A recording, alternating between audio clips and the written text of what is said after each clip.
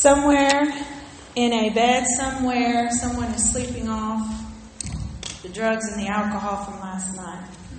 Somewhere in the world right now, there's someone who's having an affair. Somewhere in the world, and probably won't have to look far, there's someone who intends on killing another person. Somewhere in this world, there's evil that's happening at this moment. But right where they are, at that place, God loves them. That's right. Amen. Just like they are. Just like the song says, you love me where you found me. Right where you found me, that's where you loved me. But He loves us too much to leave us there. That's right. He loves us too much to say that's where you're going to stay. And so that's what I'm going to talk about today. We're going to talk about a love that heals, a love that delivers, a love that redeems. Because you can't love if you don't heal. Last week we forgave. And I believe this week we're going to see God do some awesome things. Let's pray. Father, thank you for the opportunity to speak your words, not mine, Father God. Let everything in my life that is not you fall to the ground, and you increase, Holy Spirit, that I may decrease. And let your perfect will be done. Holy Spirit, we have welcomed you here with open arms and said, please come and interrupt. And thank you for doing that. Thank you for loving us right where we were, for touching us. Now let your word go forth.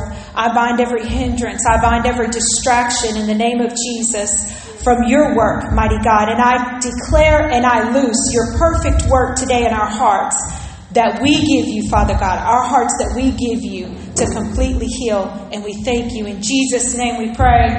Amen. Jeremiah 1:12, the Lord says, you have seen correctly, for I am watching to see that my word is fulfilled. And God says that He is always watching over His word. So whenever I have a situation or something that comes up, I just want to send the word after it, right? Let's send the word after it. Pastor does our declarations. And so today, we're going to send the word after some things that we need taken care of. Amen? I'm going to read really quickly and not verbatim, but if you want to turn there, you can, or later you can, in 2 Samuel chapter 13. And it's a story about one of David's daughters.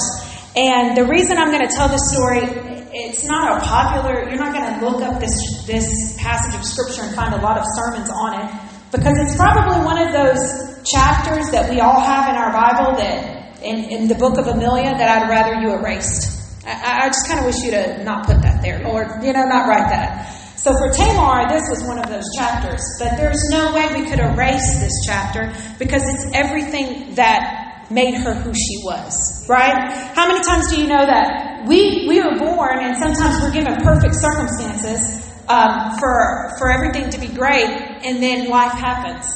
Tragedy strikes, something happens, and then that's what happened here with Tamar. David is Absalom's son. Absalom had a sister named Tamar, and Amnon was one of David's sons. I'm not going to get real deep with it. It's weird. It was his sister, end of story.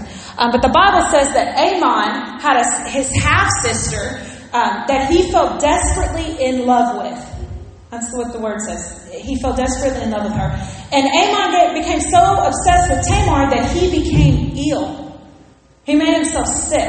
Everybody say, that's not love. That's not love. She was a virgin, and Ammon thought he could never have her. So she was untouchable in his mind. And he had to come up with a plan to devise to be able to work out this wicked act. And so he had this cousin. Everybody said he had a cousin named Jonadab, and he was not the best cousin. He was not the person to get counsel from. And Jonadab says, what's the problem? What's going on? Why does the son of the king look so sad, so dejected, morning after morning? And Ammon tells him, I'm in love with Tamar, my brother Absalom's sister. And so Jonadab says, don't worry, we're going to devise us a plan, right? So he says, I'll tell you what to do. Go back to bed, pretend you're ill. When father comes to see you, when your dad comes, tell him you want Tamar to come, prepare some food for you, and tell him you're only going to be feel better if she prepares it for you. And as you watch her, then she feeds you with her own hands. That's disgusting. So he comes up with this plan to get Tamar not only in his house legally, but to tell him that he's sick, and that I need Tamar here to feed me personally. So David says, okay. You can skip down, and David says, okay. Everybody say David was the man after God's own heart. Does that make David perfect? No. No, but if you read the scripture, he sure wasn't a great dad. I mean, he struggled. We'll say that. But he says to Tamar, he says to his son, who he indulges this ridiculous behavior, instead of saying, boy, you're fine, you're going to be just fine. If it was Pastor Levi, and they said, send Olivia, he'd be like, no, Olivia ain't going over there feeding you. Get your own hand, feed your own self. We'll get somebody to take care of you. I'm not sending your sister over there. It sounds stupid, but David indulged his son. So Tamar comes, and then he says to Tamar, now bring the food into my bedroom. I'm at verse 10, and feed it to me here. So Tamar takes his favorite dish to him. And as she's feeding him, he grabs her and demands, come to bed with me, my darling sister. No, my brother, she cried, don't be foolish. Don't do this to me. Such wicked things aren't done in Israel. Where am I going to go in my shame? And you would be called one of the greatest fools in all of Israel. Please, just speak to the king about it, and he will let you marry me. But Amon wouldn't listen to her. And since he was stronger than she was, he raped her.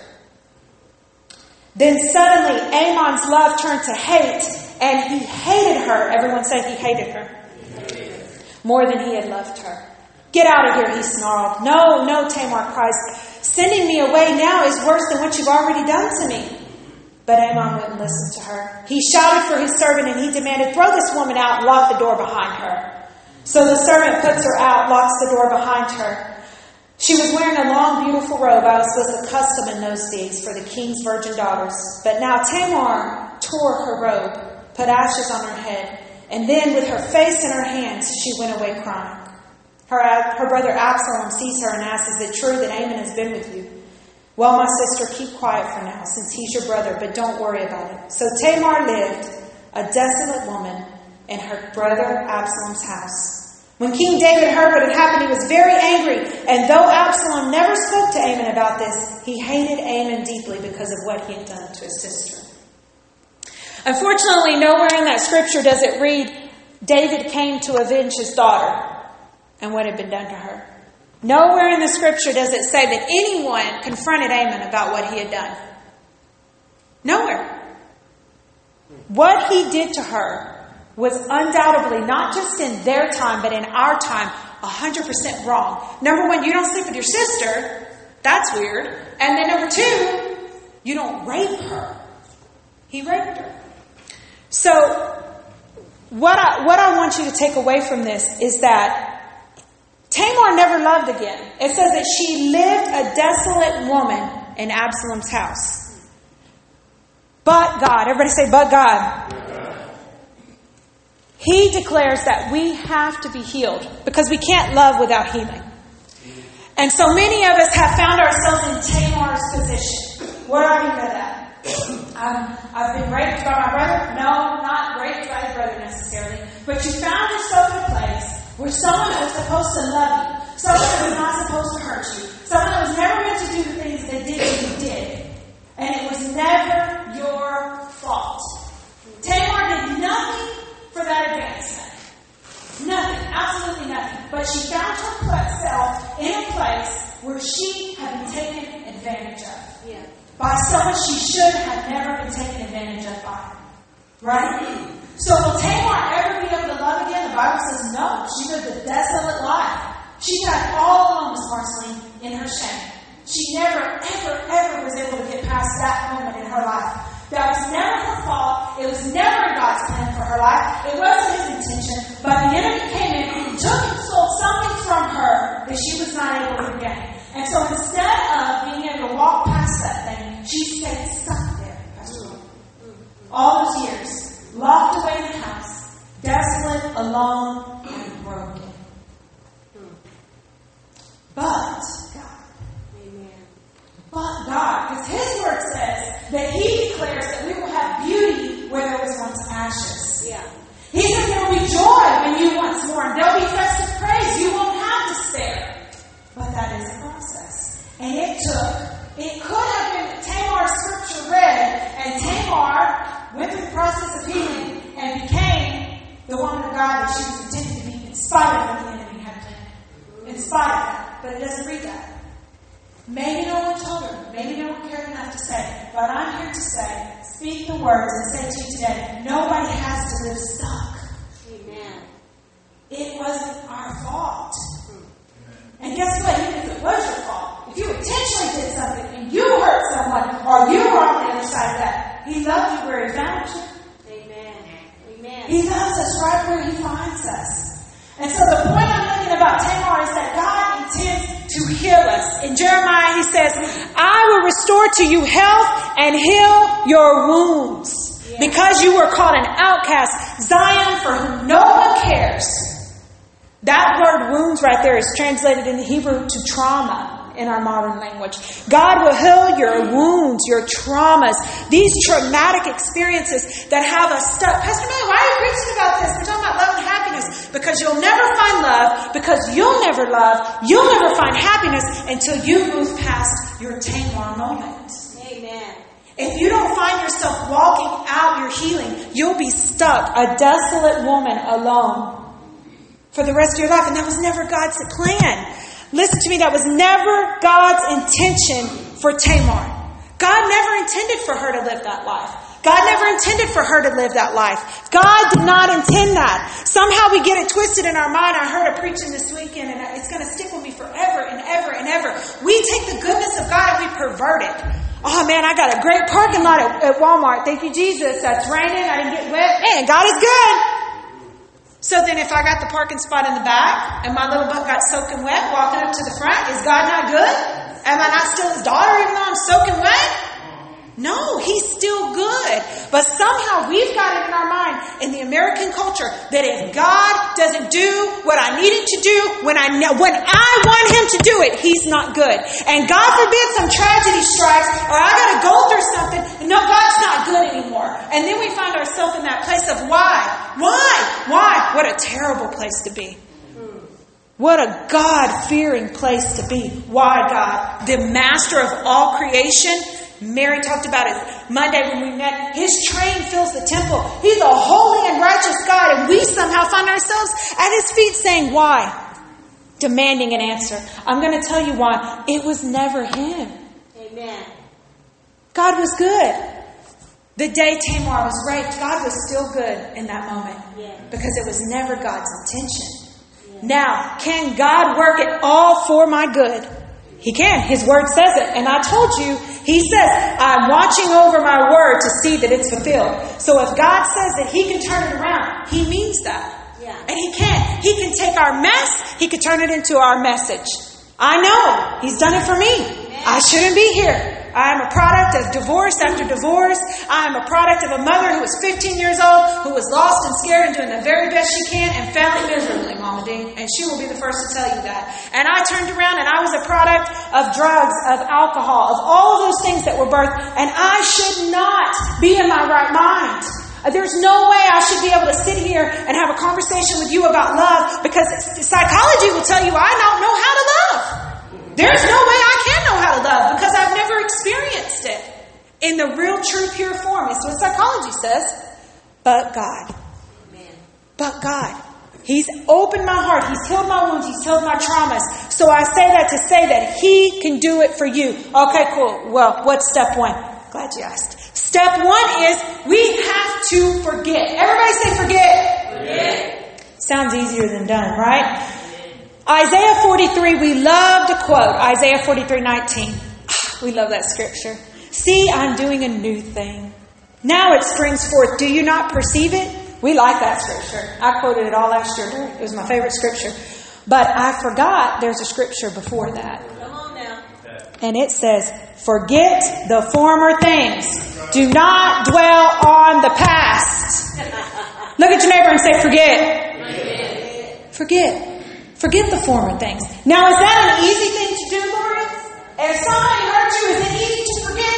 No, it's not. I will stand in the front with the microphone and tell you it is not easy to forget. Sometimes you have to wake up every single day and you have to make a deliberate action. Today I forgive. Today I choose to release this person. Today I will not go to prison. Today I will live for God and I will let this thing go. Every day I'm going to release them. Why? Because it's not easy to forgive. And it's sure not easy to forget. Forget? Pastor, forget? That's what He said. Forget your past. Don't dwell on it. Forget it. When you're in a car driving, what's the bigger thing in front of you? The windshield. What's the smaller thing?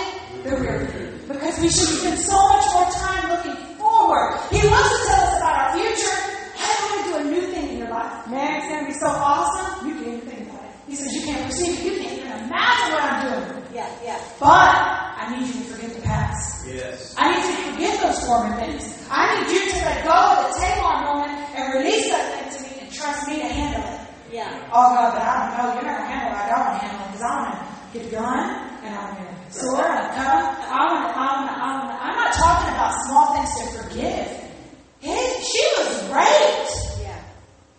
Have you ever sat and talked to someone who's been raped or molested?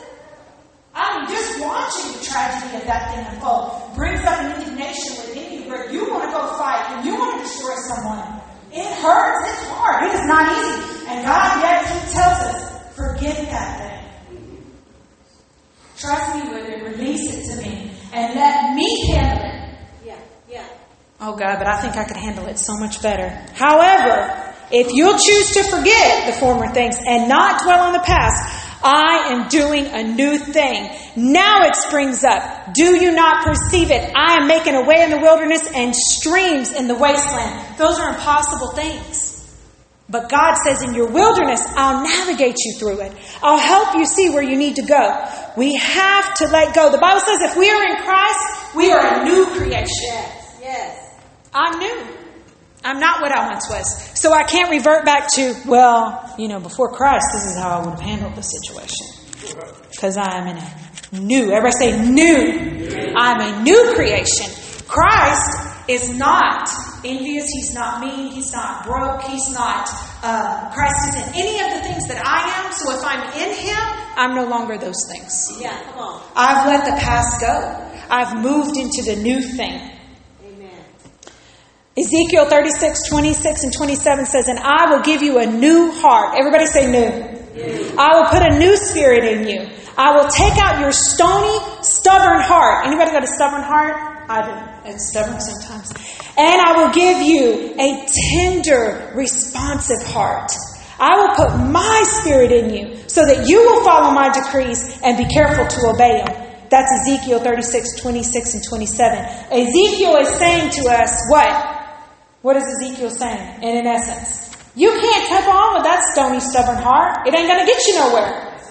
You're not going to be able to live for God. You're not going to be able to do anything unless you release to God that moment and that time, that thing, and trust Him to work on your behalf. Amen. Seems impossible, but it is possible. Sometimes we allow certain parts of us to die with it, right?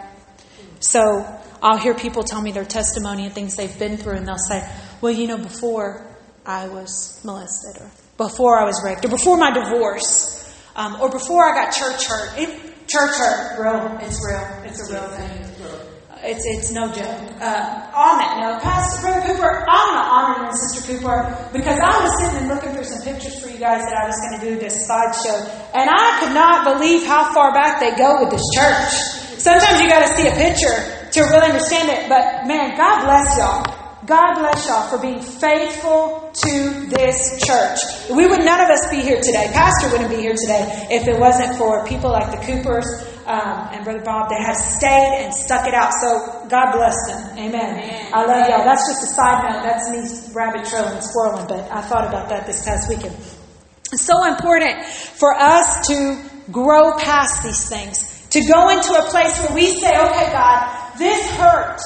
This moment, it could be the very thing that changes and defines everything about me. But I'm going to choose to give that to you. I'm going to choose to say, take this nasty, stubborn heart, this stony heart, and give me a tender, responsive heart. Yeah. Responsive heart. Have you ever seen anyone who comes in to worship and they're just stone-faced, don't move? Oh, yeah. Cousin Rose, though, yeah, because she up here looking at me. But they're just,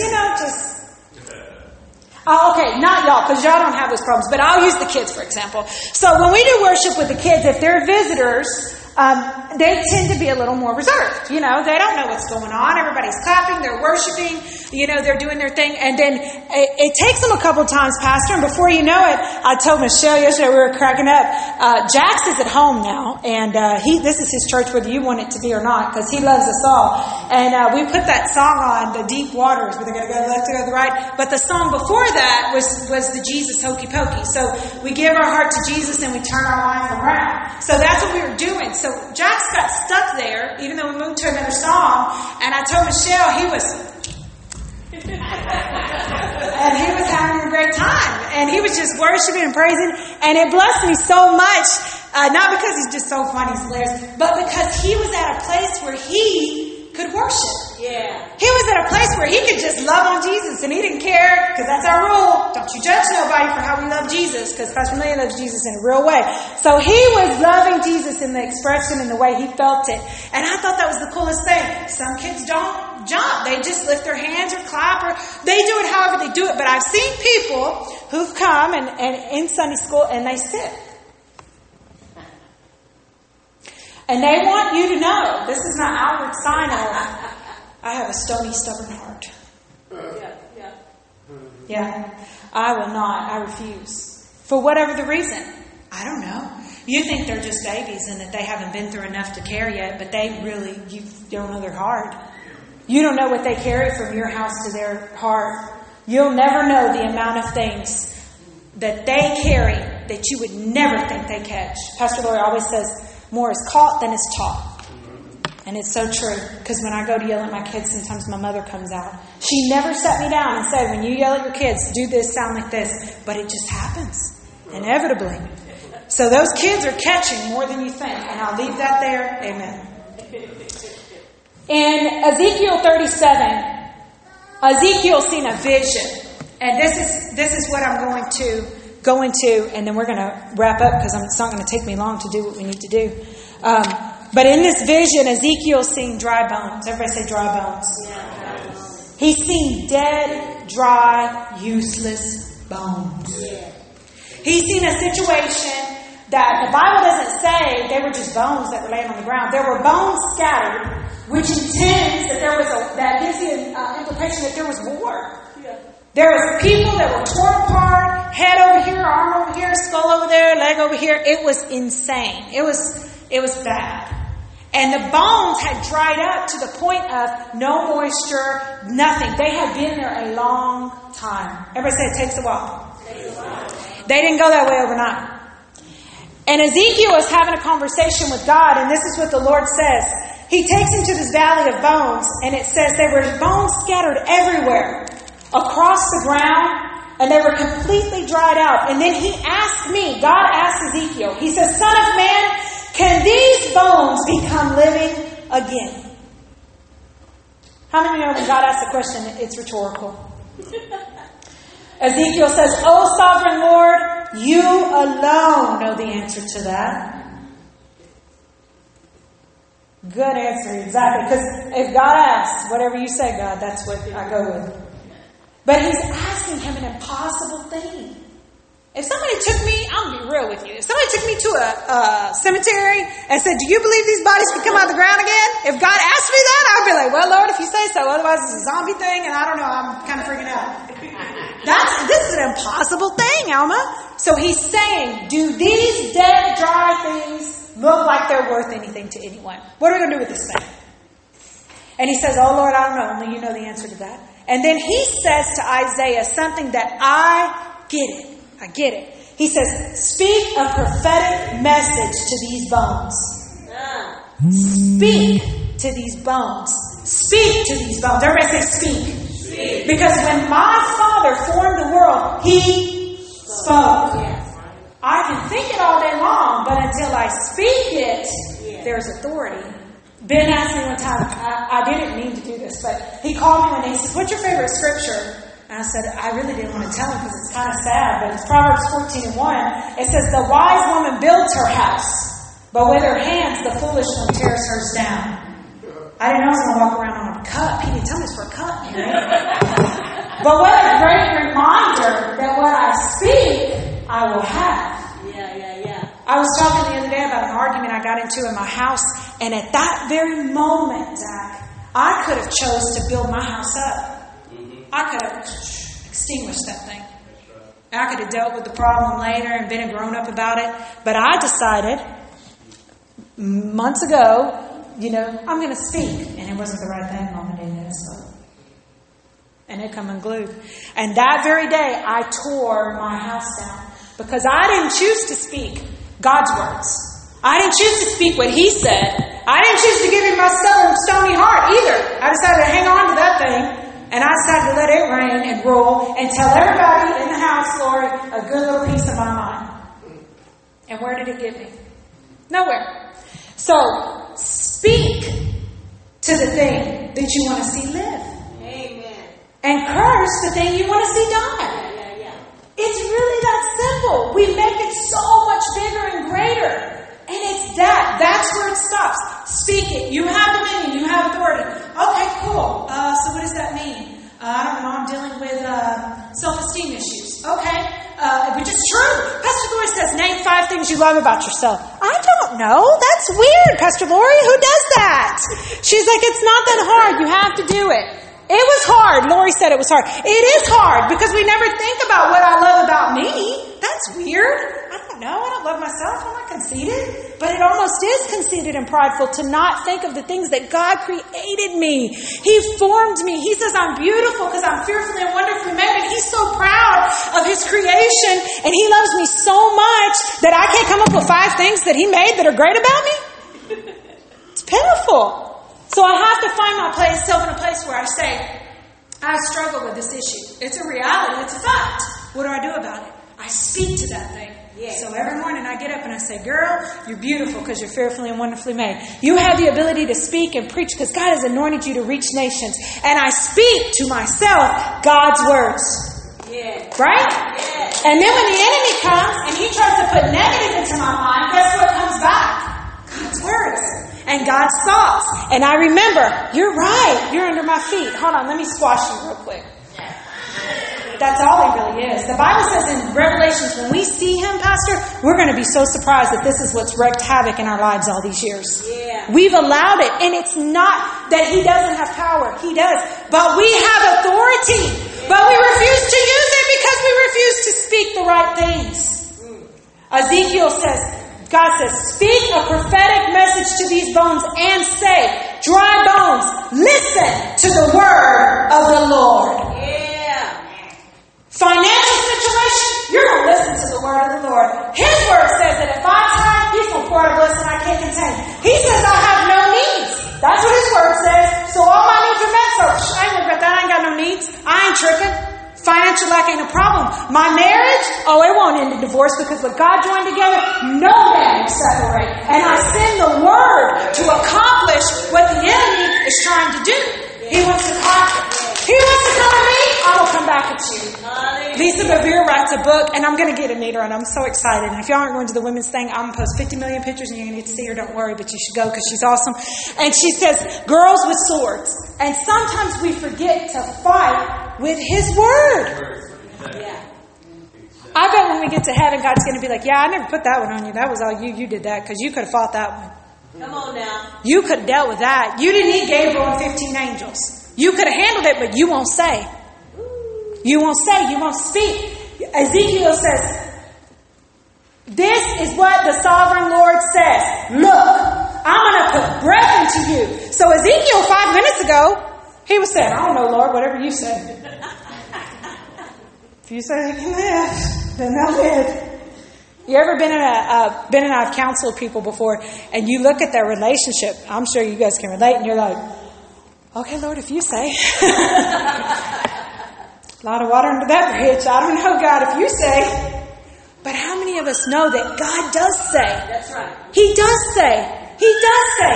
And if we go back to His words, then we can speak it. So here we have Ezekiel who was saying, I don't know, God, if you say. But if God says it, then God says, look, I'm going to put breath into you and make you live again. What in the world? God says He's going to put breath into this dead thing and make it live again. I will put flesh and muscles on you. I will cover you with skin, and I will put breath into you, and you will come to life. And then you will know that I am the Lord. Amen. Ezekiel spoke. He opened his mouth. He said God's word. God says, so then, it says, so as I spoke this message, just as he told me to do, I did what God told me to do.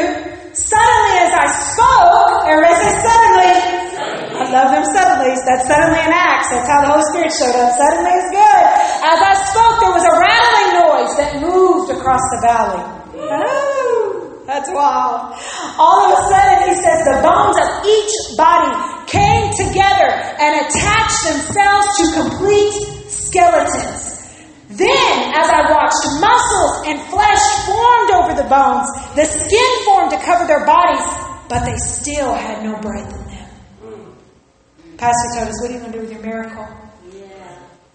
He spoke. He's seen the miracle. The bodies, all these bones, crazy bones everywhere going together. And all of a sudden you see them like little things you see at Halloween, the bones. And then he says skin formed and legs and muscles. And then all of a sudden there's a person. There's people.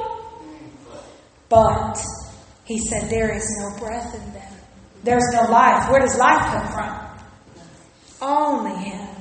He says, speak a prophetic. Here's the thing about God. Side note, he's with him every step of the way. That's right. He's like, okay, God, look, oh, there's bones. Now there's bodies. What do we do? What now? Then God says to him, speak a prophetic message to the wind, son of man. Speak. This is what I said. Ezekiel says, Ezekiel's mean. This is what the sovereign Lord says. He didn't say this is what Ezekiel said, babe. He said this is what the sovereign Lord says. Like, in other words, if y'all think I'm crazy, take it up with him. Because you're the miracle. He told me to tell you, this is what the sovereign Lord says. He says, come, O breath from the four winds, and breathe into these dead bodies that they may live again. Come from the four winds, Holy Spirit. Breathe into Tamar that she may live again. Come, Holy Spirit, and breathe into this broken place that I may live again. Because that is not our final destination. He says, so I spoke the message as he commanded me, and breath came into their bodies, and they came to life, and they stood on their feet, a great army. Woo! You have a great army that is waiting for you to speak. Yes. Pastor says it all the time. Speak to the thing. Declare it. Speak it. Speak it. Send God's word. Where we are today is a result of last year's word that we sent to where we are now. If you're not seeing it, you're not declaring it. So you have to get up and you have to speak and form your word and watch it breathe life into it. And then a great army forms. And before you know it, I can just imagine. I just see myself, this is me, because I've been around pastor too long and I'm in a movie all the time.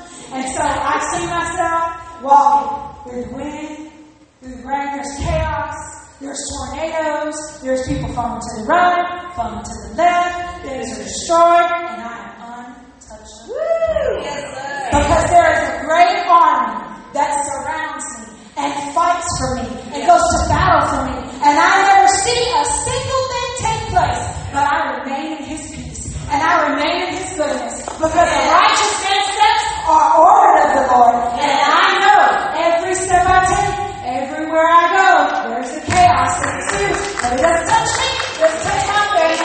Long suffering, God has long suffering. He has his hand of mercy that keeps it back. Does that mean God is good and you don't get the parking spot? Sometimes I don't get the parking spot. God's still good. Amen. Sometimes I don't go the way I want it to, but God is still good. Every single day, all day. There was a woman at this retreat I went to this weekend, 86 years old, Sister Cooper. 86. She didn't look a day. She was like Miss Marceline. She was unageable. She was beautiful. Perfect. You'd never know. She was 86 years old.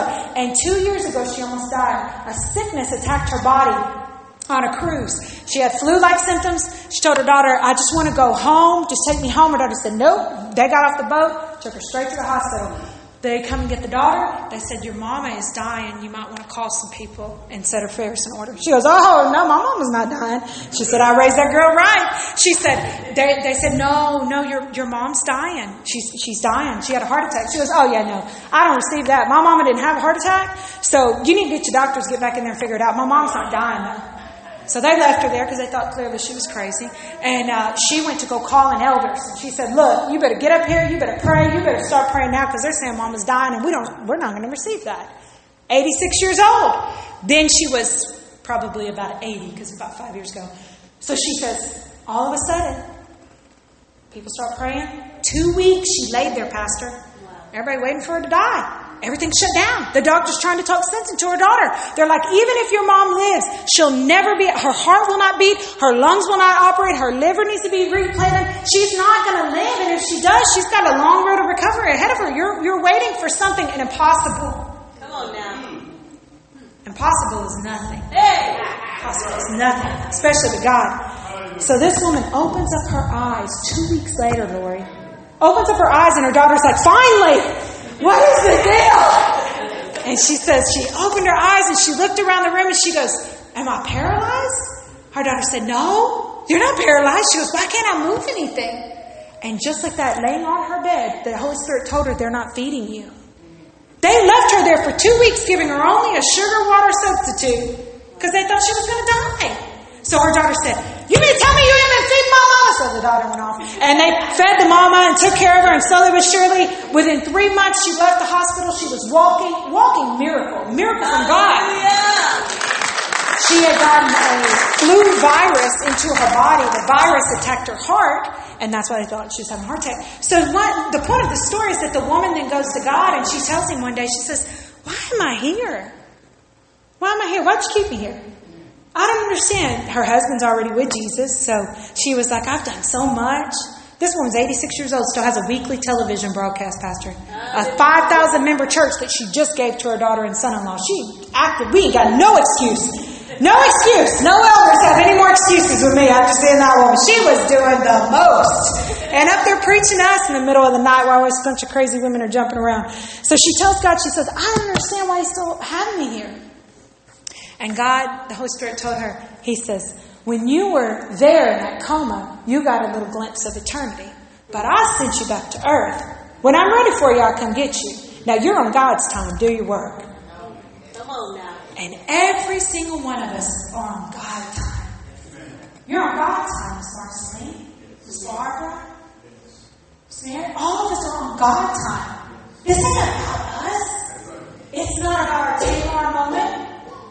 It's not about us. It's about we have to heal so that we can love. Because the only way that I says the only way that they're going to know you belong to me is your heart, how you love. They cannot look at you and say, you're a disciple. You're one of his. If you don't love, if you're mean and hard to get along with, they're going to say you belong to someone else. But it's hard to love when you've been through hurt. It's easier to have a stony, stubborn heart and get stuck in it. But why, God? I don't understand, but why? Why did that have to happen? Why me? Why this? I'm good. I go to church. I tithe. I volunteer. I do these things. Why me? And what a difficult place we can find ourselves in when we ask those questions, because He's God and He's good.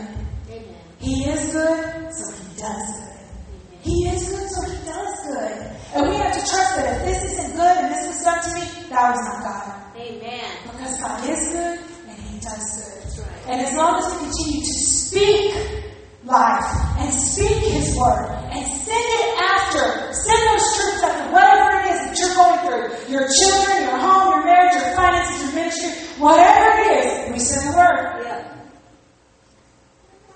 And we speak life. Yes. We watch life come where there was once dry, dead, empty bones. Amen. Amen. I want everybody to stand up with me.